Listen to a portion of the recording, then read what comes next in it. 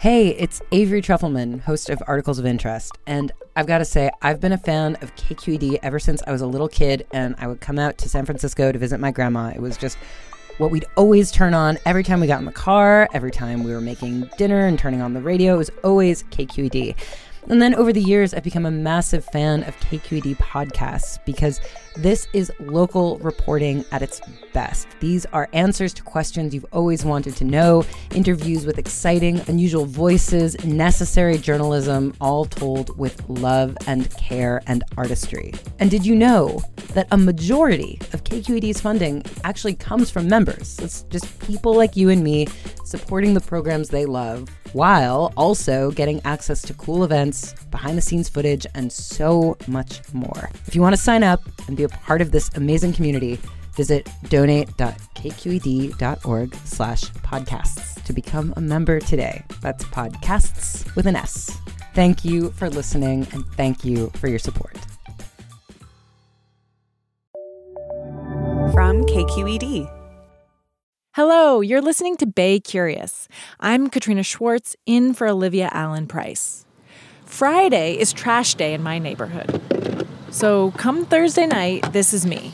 I know I can do glass and aluminum. It can be kind of stressful to figure out what can and can't be recycled. Half the time, I'm just guessing. This part's a little trickier. I mean, this is a clamshell, to-go container from when we had Ethiopian food. It kind of has the feeling of that compostable, made out of corn material, but when I look on the bottom, it does say number 5, which means I think it's a plastic and should be recycled. A lot of us try to recycle, but are we doing it right? And do our efforts matter? Listener Paul Beach lives in Oakland and is very committed to recycling. So he was disturbed when he heard a rumor. I had heard somewhere that, they're just taking the recycling and they're dumping it in the landfill. And I was like, okay, first off, that really irritates me because, I'm going through all this sorting exercise. He wants to know, how much of our recycling actually gets recycled? His question won a voting round on baycurious.org, which means he's not the only one wondering. Ooh, an olive container, and it says 7. I'm not sure that's going to get recycled. On today's show, we're going deep on recycling. We'll get practical about what you can and can't put in the blue bin each week and what happens to it after you do. All that coming up. Support for Bay Curious comes from Sierra Nevada Brewing Company. Committed to brewing things the right way since 1980, because when you're a family-run brewery, there's no other way to do it. Sierra Nevada Brewing Company, still family-owned, operated, and argued over. And be sure to stay tuned through the end of the show so you can play our monthly trivia game for a chance to win some cool prizes. Hey there, this is Brittany Luce from NPR's It's Been a Minute. KQED's podcasts like The Bay, Bay Curious, Mind Shift, Right Nowish, and more all tell the stories of the Bay and beyond with reliable, human-centered journalism. They aim to inspire, make you think, entertain, and expand your understanding of the place you call home. Here's how you can support podcasting at KQED. Showing your support is easy, and you can join Brittany in supporting KQED Podcast too at donate.kqed.org/podcast. That's donate.kqed.org/podcast. When it comes to recycling, there's a lot of guilt and blame going around. But the thing is, whether or not something actually gets recycled into a new, useful item often isn't up to us. Here to help explain the complex recycling ecosystem is Monica Lamb, senior producer of the TV show KQED Newsroom. She made a documentary called California's Plastic Problem not too long ago. So, hi, Monica. Hi, Katrina. Okay, so there have been some news reports in the last few years that a lot of what we are so carefully recycling is actually ending up in the landfill. And understandably, that's got folks like our question asker, Paul, wondering what's going on. Well, the good news is California has one of the highest recycling rates in the country. In the year 2020, which is the most recent year that we have full data, we recycled 42% of our waste stream. That's according to CalRecycle, which is a state agency that monitors and measures our trash and recycling. Most glass, metal, and paper are reliably recycled. Here in California, we are using close to 700,000 tons of recycled glass every year. Aluminum scrap fetches about $1,500 per ton. And paper also gets recycled. There's a lot of recycled paper products out there that you probably see. Cardboard boxes, paper bags, paper itself, toilet paper. So there's a market for those materials. Okay, so that's all really good. I guess it always gets tricky when it comes to plastic. I mean, I find plastic the most confusing when I'm sorting my own recyclables. Yes, I also feel really confused when it comes time to recycle my plastic. And even after spending almost a year studying and reporting on it, I'm not sure I have all the answers. So the bad news with plastic is that most of it is not getting recycled. Both in the state of California and nationally, the EPA took a look at these numbers. The studies suggest we recycle only about 9% of the plastic that we use. That means 9%? 90% is actually ending up in landfills. So we all interact with plastic all the time. I mean, a lot of our food is wrapped in plastic. Our phone cases are made of plastic. If you buy your kid a toy, it'll be wrapped in plastic and probably made of plastic. I mean, how do we get to this point where plastic has kind of taken over our lives? Plastic is incredibly versatile as a material. It's waterproof. It's very light. It's very durable. It lasts for a really long time. It can be shaped into all kinds of different forms and colors. In fact, when chemists first started playing with plastic chemicals and sort of inventing different kinds of plastics, it was a wonder material.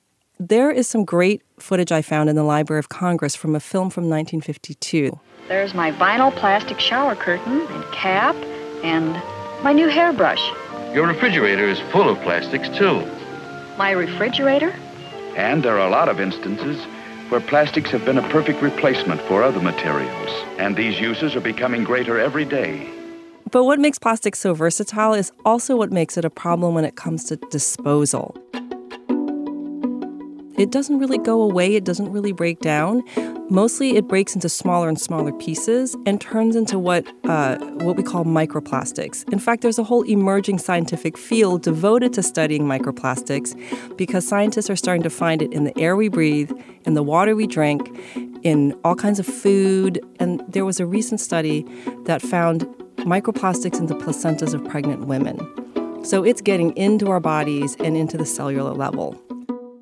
That is terrifying. And it makes it clear that a lot of our plastics are not getting turned into something new and useful. I mean, what did you find when you looked into this further? So I've visited a couple of different recycling centers, and one that I went to in Milpitas is run by Republic Waste, and they gave me a tour of the recycling center, and it's amazing looking. It's huge, and there are conveyor belts whizzing everywhere. They have optical sorters where the machine has some kind of way of seeing what's on the conveyor belt, and it picks up all the different kinds of plastics. They have all kinds of cool, high-tech sorting machines.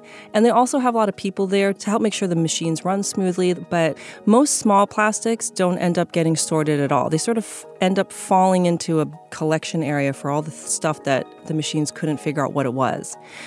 Another problem with the system is that most of the conveyor belts are black. So black plastics, the machines can't see it. They can't distinguish it from the conveyor belt that it's whizzing along on. And they whiz by fast. But there are a lot of kinds of plastic. I'm always confused about those numbers on the bottom. So which ones are the most likely to get recycled? All of the beverage containers that typically we get our drinks in, those are getting recycled, and I consider them a success story. So this includes bottled water, soda, juice, aluminum cans for soda and beer. If you look on the side of the bottle, it'll say California 5 cents or 10 cents redemption values. That program's been really successful. It's been in place since the late 80s.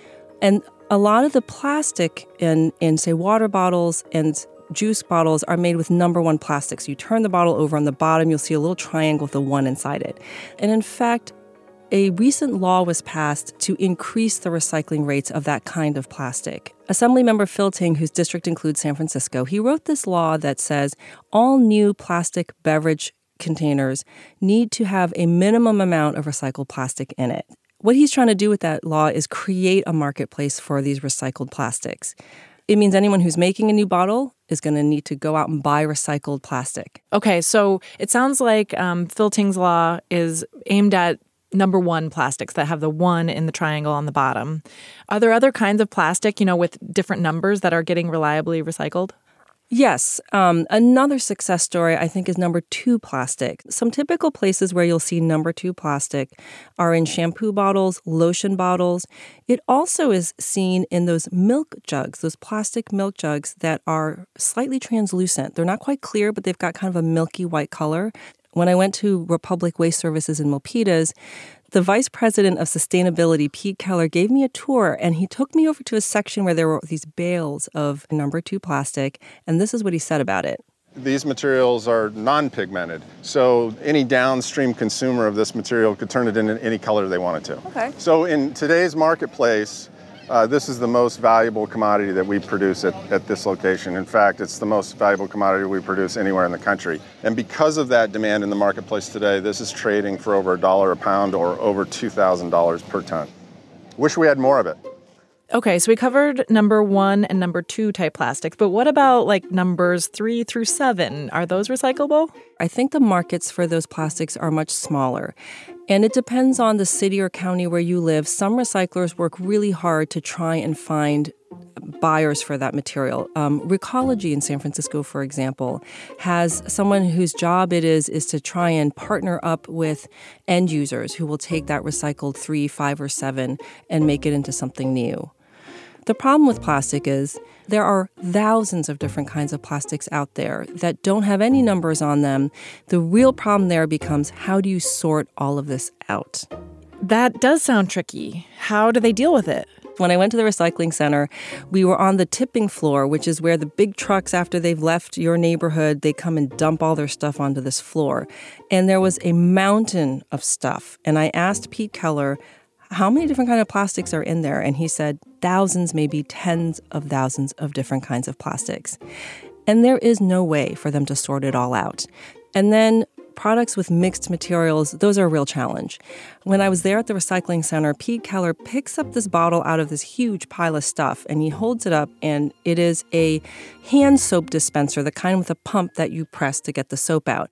This is just an example of some common household product. I'm not trying to name names here, but literally 3 different types of plastic, 1, 2, 3, with a metal spring inside. So that's just one common product made of 4 different materials. 5 if you include the label.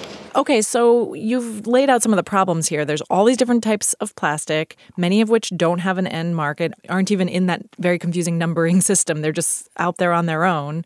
So what happens to it all? It goes straight to landfill. And according to CalRecycle, Californians fill up 219 Olympic-sized swimming pools every day with just discarded plastic. By the way, a lot of products that are made of mixed materials, they cannot be recycled. So some examples are juice boxes or those square containers that chicken broth often comes in. It looks like it's made out of a kind of cardboard on the outside, but when you peer inside it, you'll see like a plasticky liner or almost a foil-looking liner inside it. Those materials, because they're all kind of glued together, those cannot be recycled. The square cartons that milk comes in, it's a blend of paper and that has been imbued with plastic. The way someone described its manufacture to me is like they take pieces of cardboard and then they blast it with plastic so that the paper is sort of plasticized. So the 2 materials are so effectively blended together, there is no way to recycle it. What about Amazon packaging? Because, when I get something in the mail and it's in one of those flexi packets, it actually has the recycling symbol on it. So is that recyclable? That actually makes me kind of mad. On the side of this plastic mailer, there are the triangle-shaped arrows that evoke recycling. But if you look inside the triangle, it says store drop-off. To me, that is very cynical. This item cannot be recycled. All of the waste haulers I spoke with said they cannot recycle plastic bags, plastic mailers, those puffy little plastic things that you get when you order something online. They cannot be recycled. So that brings up a question for me. Where does corporate responsibility come into this? Is there any pressure being put on companies to use materials that actually are recyclable or compostable? There's actually movement on that. Recently, California passed a state law that prohibits misleading labeling. It won't kick into effect right away, but you cannot put a recycling symbol on your product unless it is on a list of actually recyclable things, and that list is going to be generated by CalRecycle, the state agency. So there's a new law addressing that. There's also a new state law that passed, SB 54, that is going to try and put a lot more of the responsibility on plastic producers. What this new law says is that by the year 2032, all single-use plastic packaging and foodware has to be recyclable, reusable, refillable, or compostable. And when they say recyclable, they mean it actually is getting recycled. And what's so frustrating is that so many of the problems you've identified are outside of our control as individuals. I mean, these are systemic problems with the plastic market and the manufacturers and the companies that ship things. So given that a lot of this is outside of our control as individual consumers, what kinds of things would make the biggest difference here? If manufacturers could narrow down the number of different types of plastic they use when creating packages, that would really help. If they could also figure out how to make their products easier to sort at recycling centers, that would also really help. I think this new state law is really trying to put more of the burden onto the producers of the plastic. It's asking all the industries to get together and create a plan for how they are going to achieve this goal of everything being recyclable or reusable by 2032.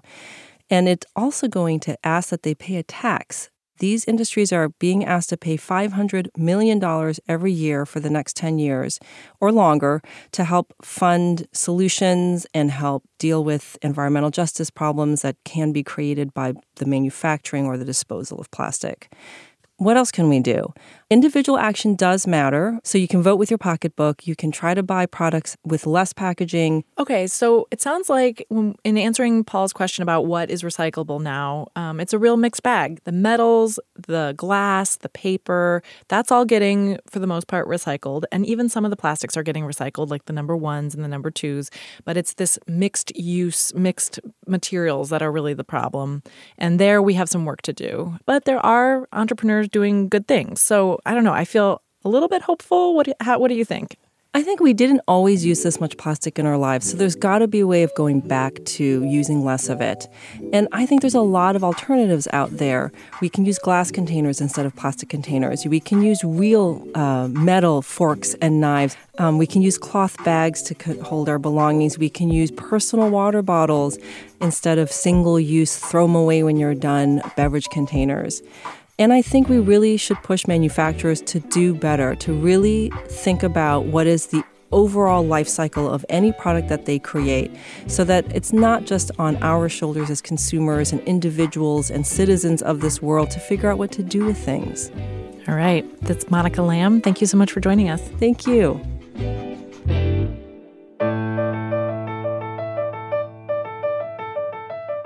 Monica's amazing documentary called California's Plastic Problem is on KQED Newsroom's website, or we'll put a link to it in our show notes.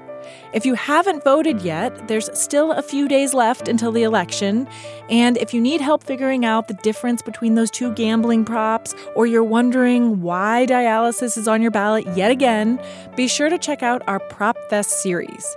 You can find all those episodes in the Bay Curious podcast feed. Bay Curious is produced by Amanda Font, Olivia Allen Price, Brendan Willard, and me, Katrina Schwartz. Our social video intern is Darren Tu. Our show is a production of member-supported KQED in San Francisco. Have a great week.